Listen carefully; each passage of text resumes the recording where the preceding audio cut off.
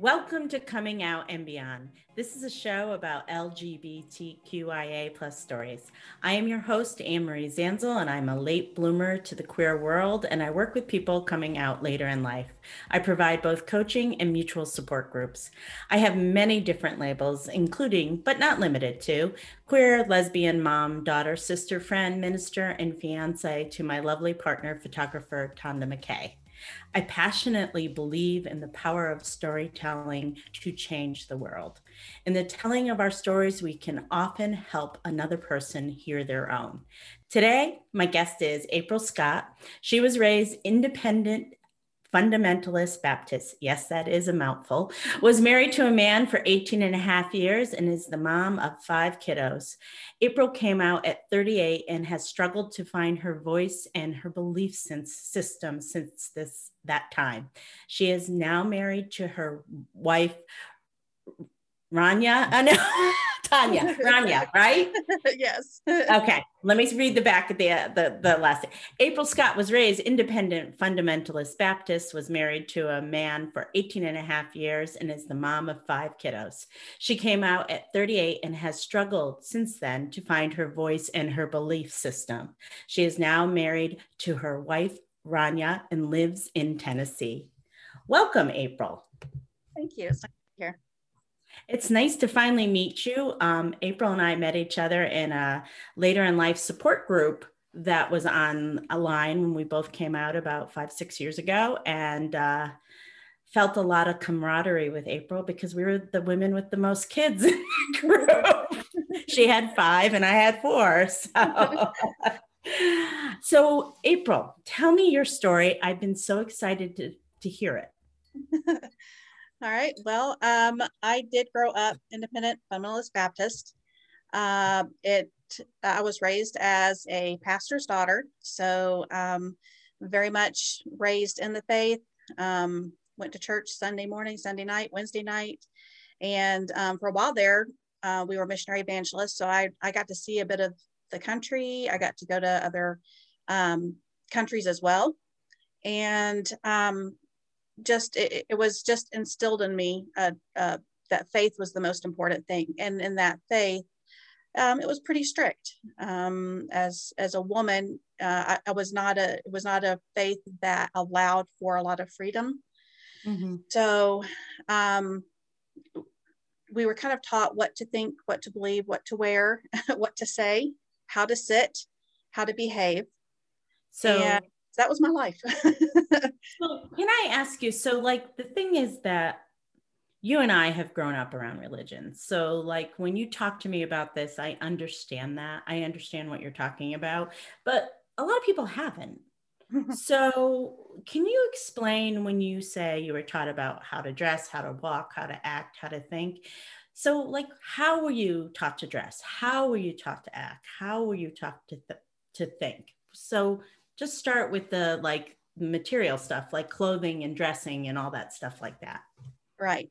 Well, during the time period that I grew up in the independent fundamental Baptist, the women were not allowed, and I use that word allowed, to wear pants or shorts. We were to wear a knee length, middle to the knee or below skirt. You had to have 2 fingers up here, and your the length of your top couldn't be any further than 2 fingers below your collar.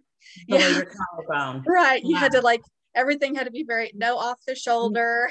No boobage. No boobage. And I remember, at one point in time, I was wearing a skirt, and my dad was like, you can't wear that skirt. And I was like, why? It's like, I can see your panty line. So, I wasn't even allowed to have a form at all. Even in the clothing that I wore, it had to be kind of baggy, very loose. Not being able to tell that I was a woman at all, basically.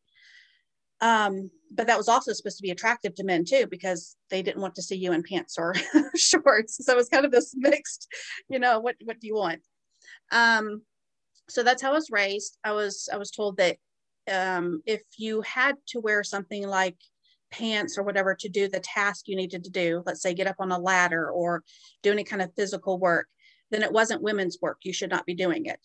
So yeah, I was very limited in the activities I was allowed to do up to a certain point too. My dad loosened up a little bit in the older teen years because he didn't like heights and he needed someone to go to the Climb roof on and the adjust ladder. the antenna. So suddenly I was allowed to get on the roof. Can I ask you a quick question? Sure. Did that change, like when you were a younger girl, could you like play outside and do the things that children do? Or were you, even as a young child, regulated to playing with dolls or playing, house or playing school? Like what were you allowed to do? I Little was girl. allowed limited. I could only basically play with girls for most of the time. At a certain age, some boys were allowed to. I was allowed to play with them, but in mixed groups. So, but I actually did have that kind of freedom. I was allowed to play outside. In fact, I pretty much grew up in a horse barn. I loved going to the horse barn and being around the horses. It kind of gave me some reprieve from my home. Mm-hmm. So I got to relax there, walk the woods, that sort of thing. So, but sports were kind of restricted Mm-hmm. to certain things. I remember one time we were in Kansas City and we were near a pastor's home, and he invited my dad and the family to go to a Kansas City Chiefs game. And I was so excited because I was like, oh, I'm gonna get to go watch, a football game. I didn't care about the Kansas City Chiefs. I just wanted to go watch a football game.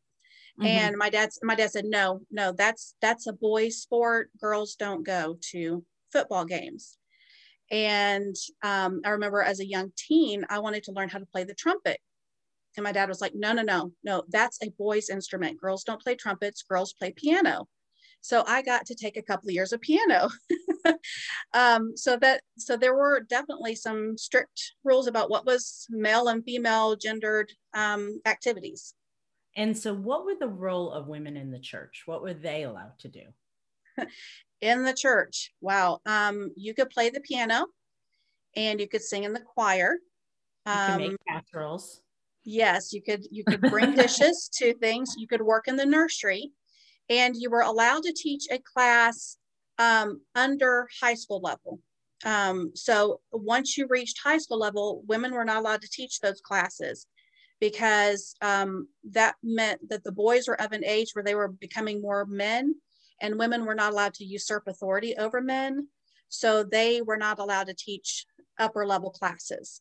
So elementary age and below, nursery, choir, pianist. That's what your roles were. So what did you think? First of all, I can imagine your world was pretty insular because usually, typically, kids that grow up in religious homes such as that, they don't have much exposure to outside influences. So Right. you didn't. So you just thought this was normal. It was very normal. I did go to a church-based school until fourth grade, up to fourth grade. In fifth grade, I became homeschooled. Mm-hmm. At that point in time, I really was a bubble. I mean, everything was just what my family, introduced me to, exposed me to. I lived for moments where I saw other kids my age and got to experience a little bit of life through them. Um, Music was very limited. I was not allowed to listen to secular music.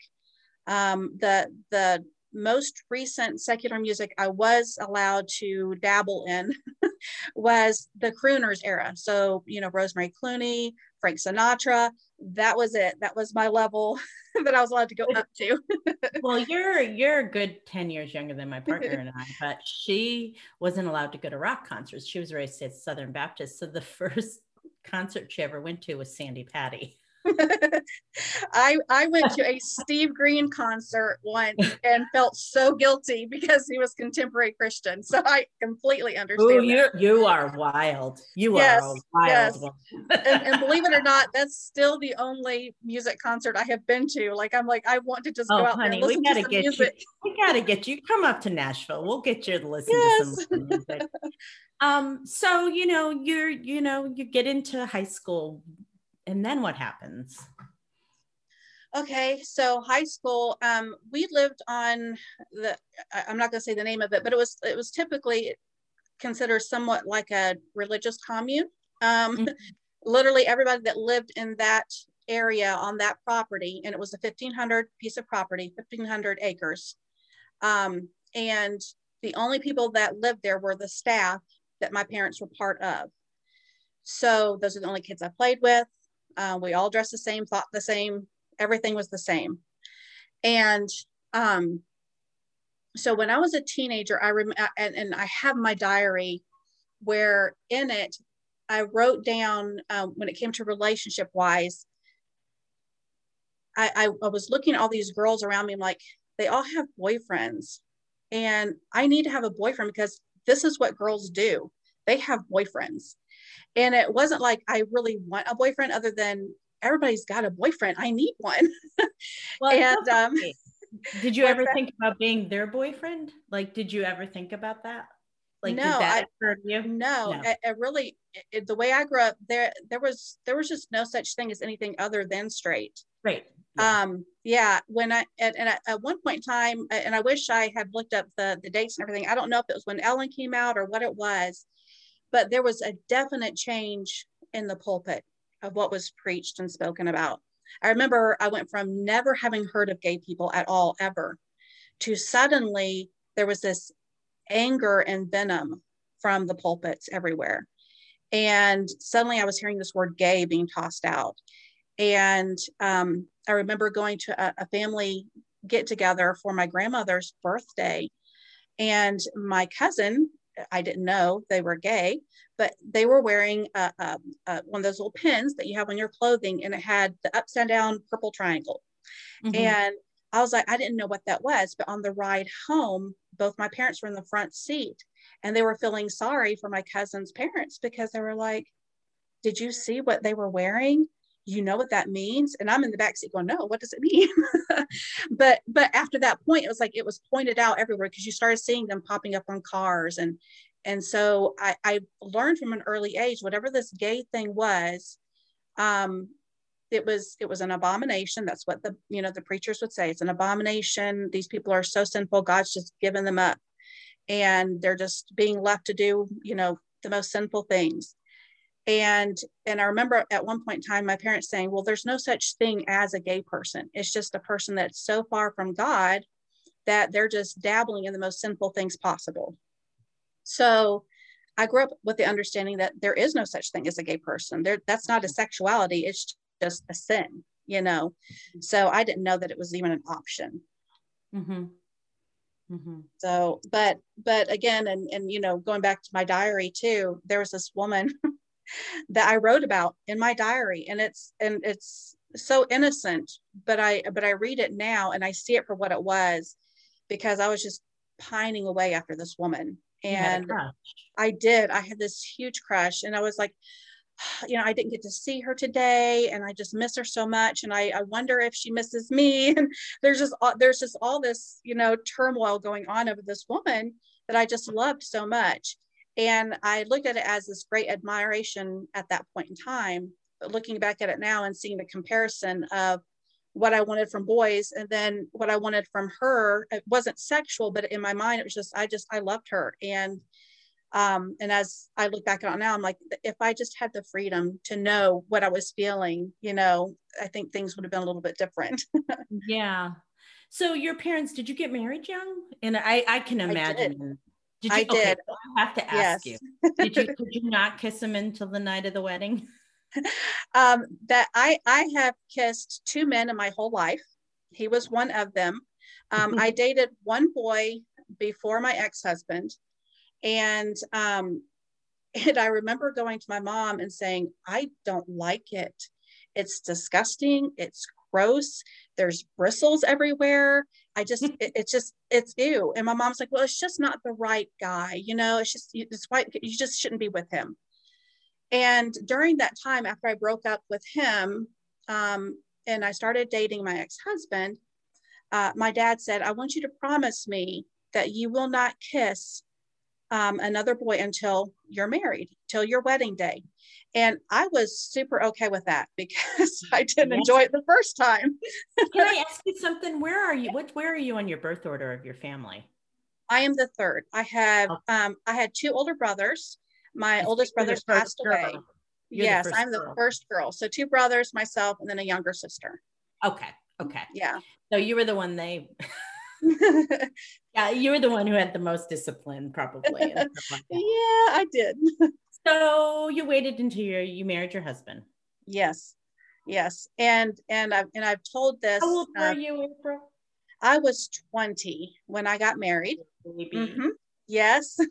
And by 22 I had my first baby. But yeah, the moment we kissed, and I had hoped so much that it would feel different, kissing him, because I did love him. He was a good friend. I mean, that's just how I felt. And so I thought, well, it's going to be okay. And my mom had told me, she said, don't expect a lot of what you think it should be like when you get married. It takes years to get intimacy and closeness and to enjoy all of that. So you're going to grow into this in your marriage. Don't expect it right away. So I didn't. And I think that's how I was able to go through so many years and just think, well, I'm just waiting for this magic thing to happen. Mm-hmm. But the moment we kissed, there was just this dread that sit in the pit of my stomach. And you know how when you go to the reception afterwards and everybody's clanking their glasses and kiss, kiss, kiss. And I'd be like, no, please don't do that again. And it was just, that was my reception. And so everything was just a dread at that point on. Did you think to yourself, oh shit, I'm in trouble? I did. But it was it's like, it's too late now. It's the dues have been said. It's too late. Yeah. Well, yeah, I came from a family where once you got married, you stayed married. And yes, so did yes. my ex-husband. Yes. We both came from families that whether you're miserable or not, you stay. Yes. Yes. That's exactly. Yeah. Yeah. Yes. So you had a bunch of babies. I did. About every couple of years. Yes. I had 5 and 10 years. Yes. So what happened? Like here you are, like I mean, like insulated in this world. Yes. Like, how did you, like my hat goes off to you, honey, that you figured this out. Like, because I don't know how you did it. So how did you do it? I think it was a lot of years of not just seeing a lot of meanness and hatred and bigotry towards gay people, but just a lot of things in general. And a lot of things just didn't add up. The way I was raised, the way we treated people. And I remember talking to my sister it was probably close to 10 years before I even came out. And I remember talking to her, we were actually talking about gay marriage. And I told her, I said, don't hate me or don't think something bad about me, but I don't have a problem with it. And I know that we're supposed to have a problem with this, but I don't. And I said, I think everyone should be allowed to marry or love who they want to, regardless of what I believe, because I don't have to marry the person, it's up to them who they want to marry. And that began, I think, a process of starting to delve into, well, why do I feel this way? What did your sister answer when you said that? Thankfully, my sister was right on board with me. Oh, good. Yeah, she was like, I do too. That's exactly how I feel. And she is literally the very first person I told when I came out. I talked to my sister because I remembered that conversation, and I thought, if anyone's going to be receptive and not throw me away and my family, it'll be her. And I really thought she would be the only one. And for the most part, it's kind of gone that way. But she has been my biggest supporter. She's from the very beginning. She just was right there and just has loved me through everything. But so the process was really just kind of hearing about the whole gay marriage conversation and thinking about it and what did I really believe, and that started making me think about other things. What did I believe biblically and such. And I started realizing when, and again, this has been a process of our culture too, of seeing how things on TV have changed. Like Right. you hardly ever saw a gay person on TV. There was no representation. So I Or if remember what it was a gay man. it was, yeah. Or if you saw something about to happen, the screen would pan away real quick. Right as somebody would get close, they would pan away. And I remember, well, I don't even remember what I was watching, but I was watching with other people of or the same, denomination. Mm-hmm. And there was something about to happen on the screen between two women. And everybody was rushing for the remote and going, ew, ew, gag, gag, and trying to find the remote. And I was sitting there going, please don't find it in time. And I remember thinking it didn't bother me. It didn't gross me out like it was grossing them out. And I'm like, why isn't it grossing me out? Why don't I have a problem with this? I should be having a problem with this. And just a lot of little things like that started building on top of each other. And so the final thing kind of came when I actually met my wife online.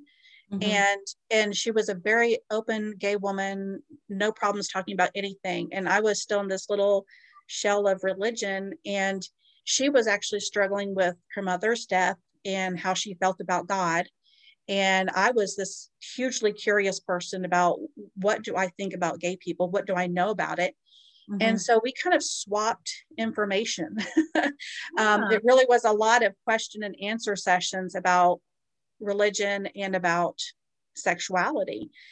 And I could ask her any question. And she knew, because I wasn't coming at it from a place of judgment, but trying to figure out what I felt about things.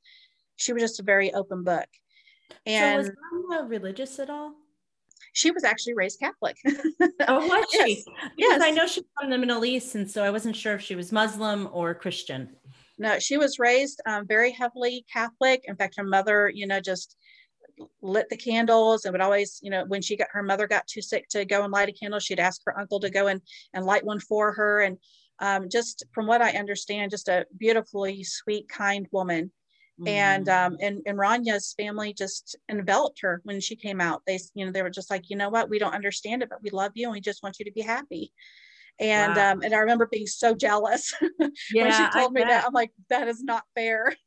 When did she come out? Just quick question. She came out when she was, I think she said she was 19. So mm-hmm. She was still pretty young, but and she actually has an older brother who's gay, and he came out mm-hmm. first. Mm-hmm. So her mom was just like, well, I guess it's the second kid, whatever. I make gay babies. Yeah. Oh, well, I'm so glad that it's always nice to hear when people just get love and acceptance. Yes. And like, oh, no big deal. You know what I mean? And yes. Whatever, it's always nice. And I know that didn't happen to you. Right. So do you want to talk about any of that? Because I know it's hard stuff. And if you don't, we can skip over it. Well, and I think sometimes that part has to be talked about, because there are people out there that's a really hard place to be. Mm-hmm. And it's not all, it's not all roses. It's not all great. And I got to the point in my life where and I'm a person that I'm very transparent. Whatever I think, whatever I feel, that's who I'm going to be.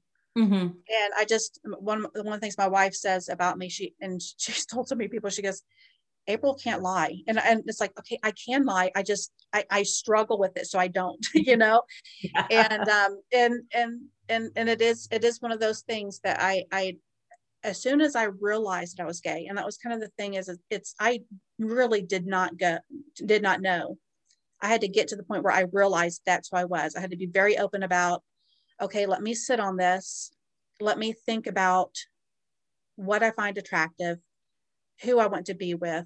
And it was very much a heartbreaking thing to realize that the person I was with, I did not find attractive. Mm-hmm. To really sit on that and understand that that's what I had for so many years just thought, there's something wrong with me, because, I care about this individual and I want to desire them. And my beliefs tell me that I should be desiring this person, but I don't. And I would just weep at night sometimes after a moment of intimacy. And I would just lay in bed just sobbing, because I would just pray, God, make me desire my husband. I don't understand why I don't want this. Mm-hmm. And I just felt so broken. And this was years. I just felt so broken. And so I finally had to come to terms with just sitting and going, okay, what do I find attractive? What is my sexuality? And being really honest with myself and realizing I'm a gay woman, and once I did that, I was sick to my stomach, because I knew that, because I'm not a person that cannot live who I am. I'm just not. You And I have knew to it. live authentically. Yes. Yeah. Yes. And I knew at that moment, hard decisions had to be made. People were going to be hurt, and there was nothing I could do about it. And I thought, it's either I live a lie, because at this moment, if I don't live authentically, I am living a lie, and I cannot do that. Or, I try to bury this somehow or another, or talk it out of myself. And I just knew I just couldn't. Mm-hmm. So, like I said, the first person I talked to was my sister, and she had already been through a divorce for different reasons. And I talked to her, and I said, I need to tell you this. And she said, okay, whatever you need to do, I'm here. You talk to me afterwards. And I know I found a weekend where I waited until Friday after the work week was done, but giving my ex some time over the weekend before he had to go back to work. And I was trying to time it in a way where he had time to kind of recover before he had to see anybody. Well, because he had no idea. He had no idea. And we put the kids to bed, and I said, I need to talk to you. Let's go outside. So we went outside and sat in the pickup truck. And I told him, I said, this is about me. It's not about you. This is about me. And I said, I have realized that I'm gay, and we're going to have to get divorced. And he was just, it was just out of left field for him, just completely shocked. And there was crying. And at that point, I was, like you said, when you are raised religious, there's a lot of stuff inside of you that you don't know how to deal with, because if you were raised in a denomination that is not open and accepting, not affirming at all of who you are internalizing a lot of that. Right. And you think you're wrong. Yes. Right. And so I didn't know how to deal with it. And I remember being told, well, maybe you just need to experience sex with a woman and realize that that's not who you are or whatever. And I said, it's not just about the sex. I just know. Well, like in our later in life groups, I mean, people always think, well, I just think I need to sleep with a woman to make, and that's really not the point. Yeah. Because what happens is heteronormative or straight society reduces especially lesbian relationships to sex, because it's fetish. They fetish. I can't say that today. they fetishize it in porn and stuff like that. And really, what women want the most when they are desiring a relationship with a woman is the emotional intimacy and the connection. And yeah, the sex is great, but but yeah, don't knock that part. But yeah, the sex it's amazing. And but the thing is that we never tell people, like, when they're like desiring somebody in their high school age, when they're in high school and they want to be with the other gender, and we never say, well, you better sleep with that boy to make sure you're straight. Right. We don't say that. We don't say that. But and unfortunately, people do that to themselves, because I came out pretty similar to you without having had a relationship. I met somebody while I was in the process of coming out, but I didn't have a relationship with her. So I didn't know technically, but I knew. Yeah. I knew. Exactly. Yeah, that was me too. I was not physical with a woman until after the divorce process was done. Me too. I didn't want to be accused of doing anything, for one, but I didn't want it to be because of that. It just needed to be because that's who I was. And honestly, even as much as I wanted to be able to live authentically, I knew that my ex deserved to be with someone who could be what he needed too. Right. Somebody who wanted to Yeah, have sex with him. right. So and as much as, yes, there's this part that is selfish, so to speak, of wanting to be who I need to be, I also knew I couldn't be what he needed to be. So there was that part where it's like, I trust me, it isn't just about me, it is for you too. And and I really wanted my children to see that it's okay to be who you are, and it's okay sometimes if not everybody's okay with it. You know, you still have to be yourself. Right. So that's what happened. And I had to tell my parents, and that was really rough. I had to do it over a phone call, which made it worse. And I remember talking to them at one point in time, and I said, you know, if I am in a relationship with a woman, are you eventually going to be okay with this? And I remember my mom saying, well, we're going to have to pray about it. And I was like, okay. And when Rania and I were becoming more serious, she actually sent my parents a letter, and it was a very sweet letter about how she had fallen in love with me and how she truly did love me and how she really wanted to have a life with me and such. And I remember my mom just being so angry and called her a master manipulator. She's like, the fact that she can turn you gay, that just makes her a master manipulator. And I was like, can't do that, Mom. That way, Mom. It's not how it works. It doesn't work that way. No, yeah. Well, you know no. what? It's also that narrative of blaming someone else. Yes. Yes. You know, it's Rania's fault that you right. We all know that. That's so ridiculous. So I gotta ask you. Oh, go ahead. Finish up. No, that's fine. Well, I was going to ask you. So you and your husband were big church members at this point and stuff like that.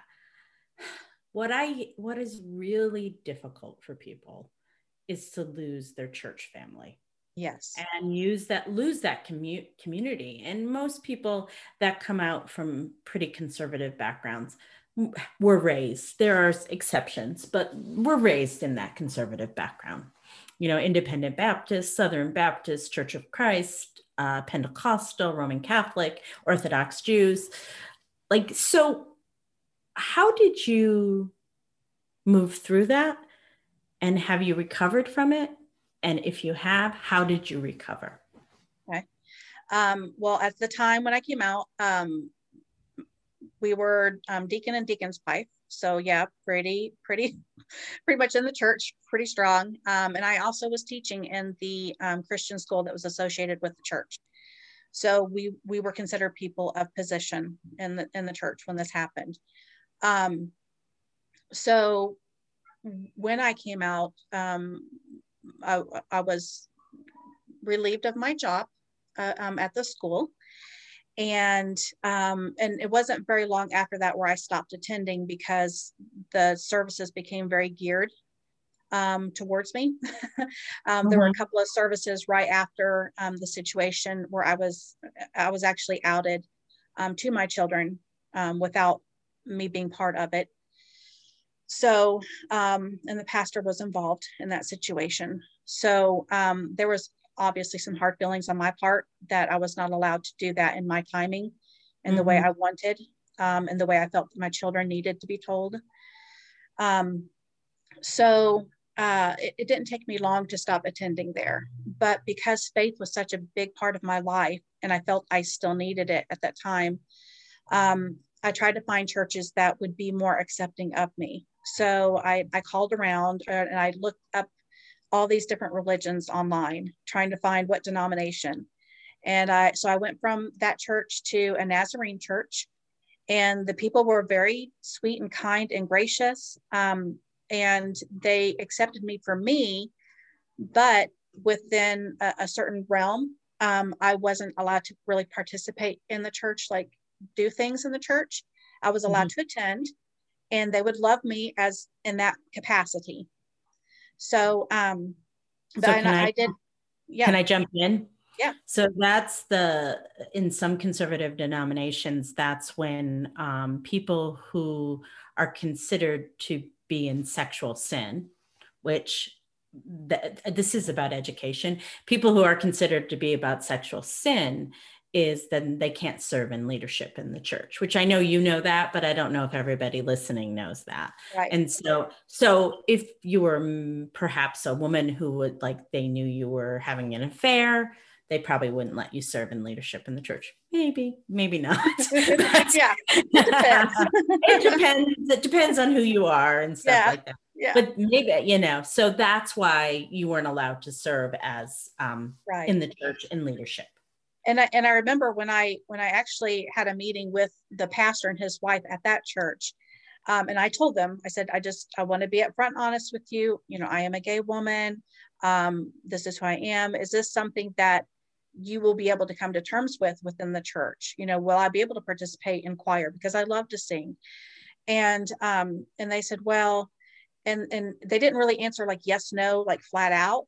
But I remember the pastor told me it was heartbreaking. He said, I have a niece who is trans, and I feel sorry for her, because she's, that's the way God made her, but she's just not allowed to act on it. And I remember thinking, what? Like, you're understand that God made them this way, but they aren't allowed to actively participate in who they are. And I remember being that just the weirdest concept to me. And so at that point in time, I knew it was not my church either. It was not going to be my church Yeah, home. you went. Yeah. Yeah, exactly. I'm like, I have friends here. I like the church. The feeling of the church was great, but I was like, I'm still not allowed to be myself. I don't understand. So from that point, I went to a DOC church, Disciples of Christ. Christ. Yes. And I remember looking up online and reading that they had fairly recently at that time embraced the LGBT community and had stated that they would be an open and affirming religion, and it would be up to the individual congregations on how that would look, within their building. And so I got a little bit smarter at this point in time, and I actually contacted the pastor of that church beforehand. Yes. I said, this is who I am. Will I be allowed to participate? Will I be allowed to be in choir? Will I be allowed to do anything in the church? And she said, and this is the first woman pastor I had ever talked to. Yeah. And so this was like weird to me too. And because formerly women couldn't do that. And so she said, absolutely. She goes, we'd love to have you. And I was like, great. And she's like, there will be some people in the church because it's an older congregation. So there are going to be some people who, won't agree with you, but they won't make a big deal out of it. They're not going to hate on you or anything. I was like, okay, well, I can accept that. Not everybody, has to be completely okay with this, but just so long as I can actually be a part of a church. And it was a very different kind of church service for me, because for me, it felt like what I would think of a Catholic service to be, because it's very ritual, and I was not used to that at all. We didn't light candles or do anything like that in my previous church. So it was very ritualistic. So I had to get used to that. But I made some really lovely friends. I'm still friends with that pastor today. And some of the other women in the church, just gracious and kind. And that's actually the pastor that married Rania and I. But I remember a few weeks before the wedding, the pastor called me up. We were actually at the Chattanooga Pride Parade at that time. And I get this phone call from the pastor.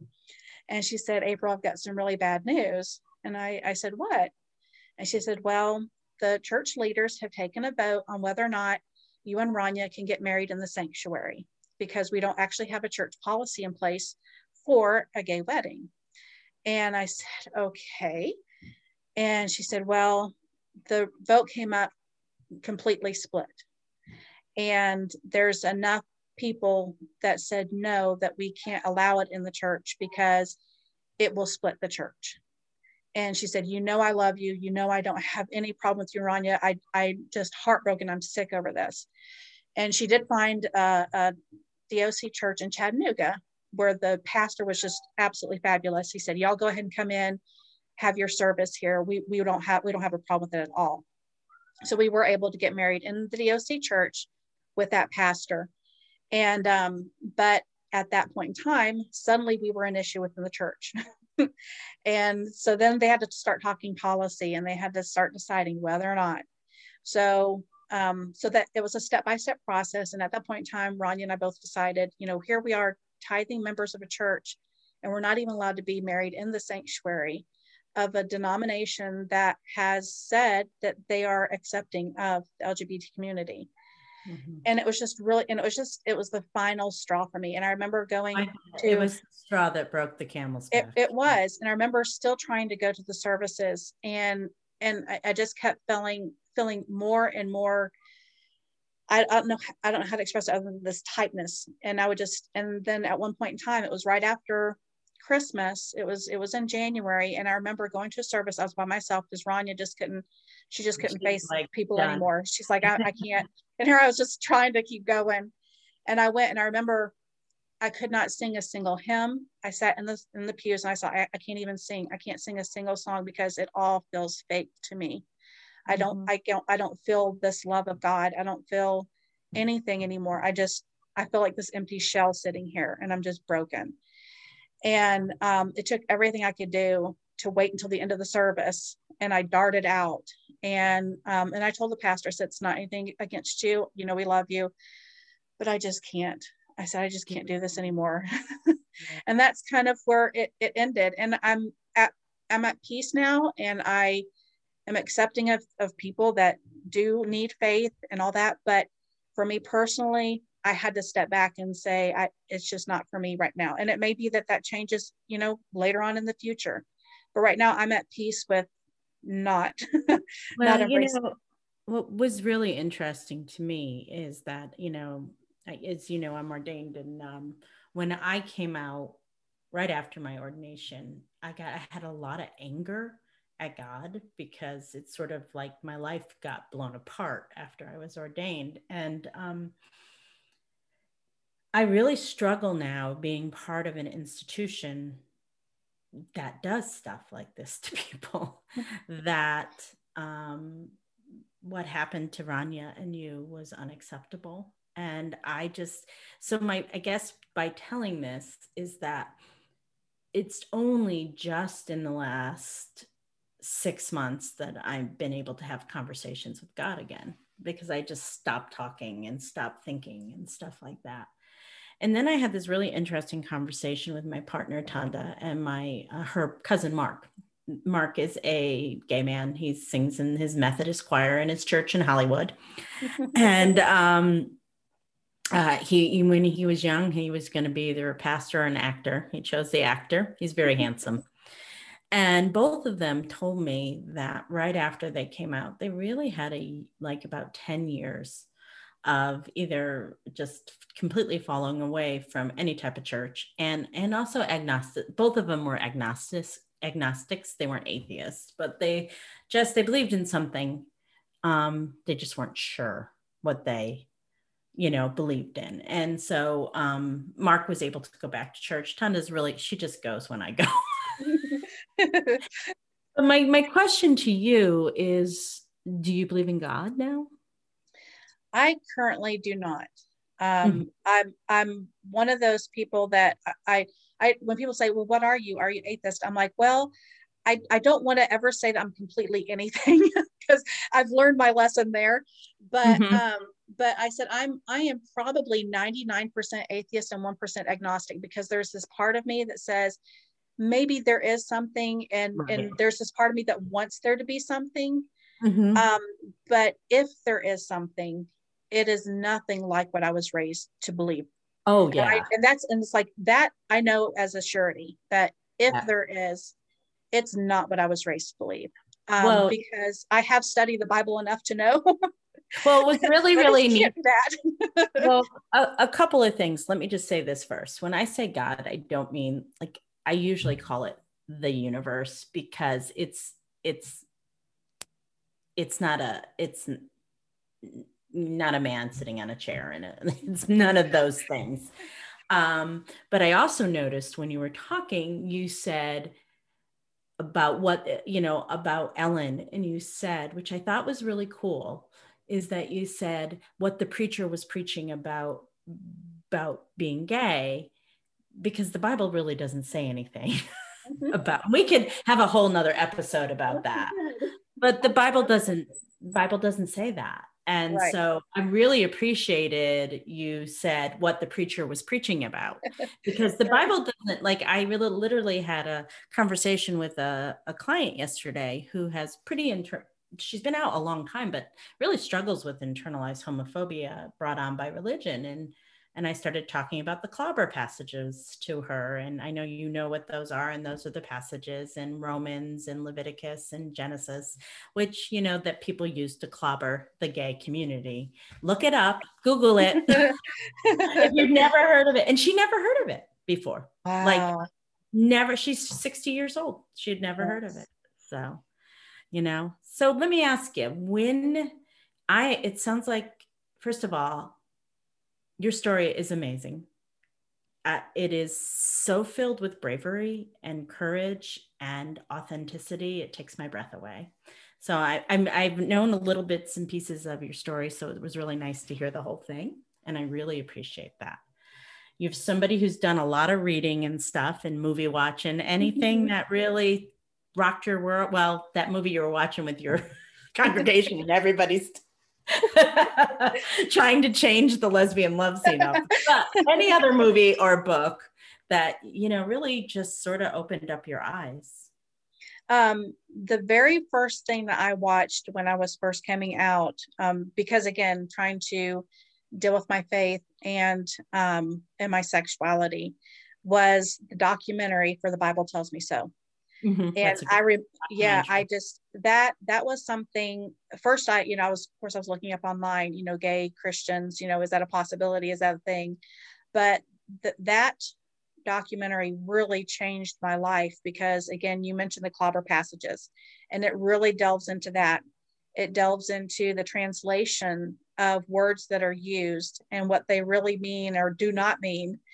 And that brought me like a sense of peace, where I was so worried that if I am a gay person, even though Baptists believe in eternal security, I thought, if anyone's going to lose it, it'll be me, because, gay's the one thing you can't be. It's like there's murderers and then there's gay people. I mean, that's the list of sins. Like, we are right up there with murderers, and so that movie did so much to give me a sense of peace and stepping away from religion and, mm-hmm. and being able to embrace my sexuality and not associate it with a sin. That really helped me out tremendously. Can you explain to me why it's right underneath murder? It is the one that is spoken out against so strongly, so vehemently. When you hear a preacher preach from the pulpit, you don't hear about things like beating your wife or things like that. You don't hear about that very much, but you hear, of course, oh, they're murderers and sinners. And then, of course, the gay people. And there's just something about it for some reason in that community that, and I'm going to call it a cult, that's right up there with murderers. And it's almost like, you've got murder, you've got the LGBT community, and then you've got child molestation. And sometimes, of course, if you study the history of the LGBT community and Christians, they'll put those two right next to each other as well, and they associate it. Mm-hmm. And so that's why it's right up there. It's right up there with everything, at the top of the list. It's so interesting, because even though I grew up in like conservative Catholicism, it just wasn't talked about. You know what I mean? Like, it just didn't exist. And it's been really interesting working with people who've come out of conservative religious traditions, because to me, although I had my own internalized homophobia that I had to deal with, like, I didn't realize the hooks that conservative religion gets into people around this. Like, serious. You just can't tell people Jesus loves you. No. that doesn't work. It does not. Because it's really, I'm actually doing so. It's actually spiritual trauma. People have been spiritually traumatized. And so I'm going to a course on it over Memorial Day weekend. So um, did you have a coming out song? Yes, the fight song. That really hit home with me, and it reminded me that I have a lot to fight for. There were days where if I did not have my sister, and I don't know if I would still be here, because she kept reminding me, you got something to fight for. And of course, the developing relationship with Rania, and it's like, okay, I can fight, I can keep going. And because there were days where it was just hard, it was so hard. But yeah, that got me through a lot of hard days. That's a Crank great that up. song. This is my fight song. Yeah. Yes. What's the best thing about your life right now? I think actually living it.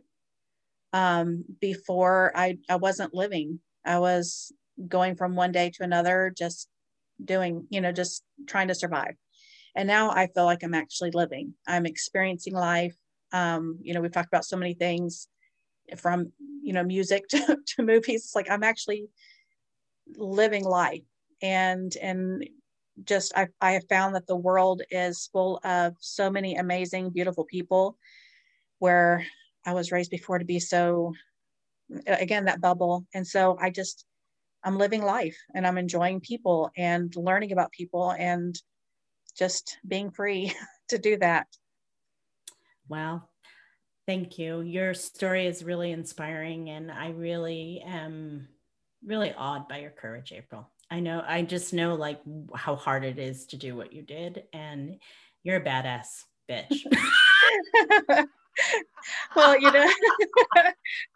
I want to remind, folks too, when it comes to all of this, I remember trying to tell people I'm still the same person. You just know a little bit more about me than what you knew before.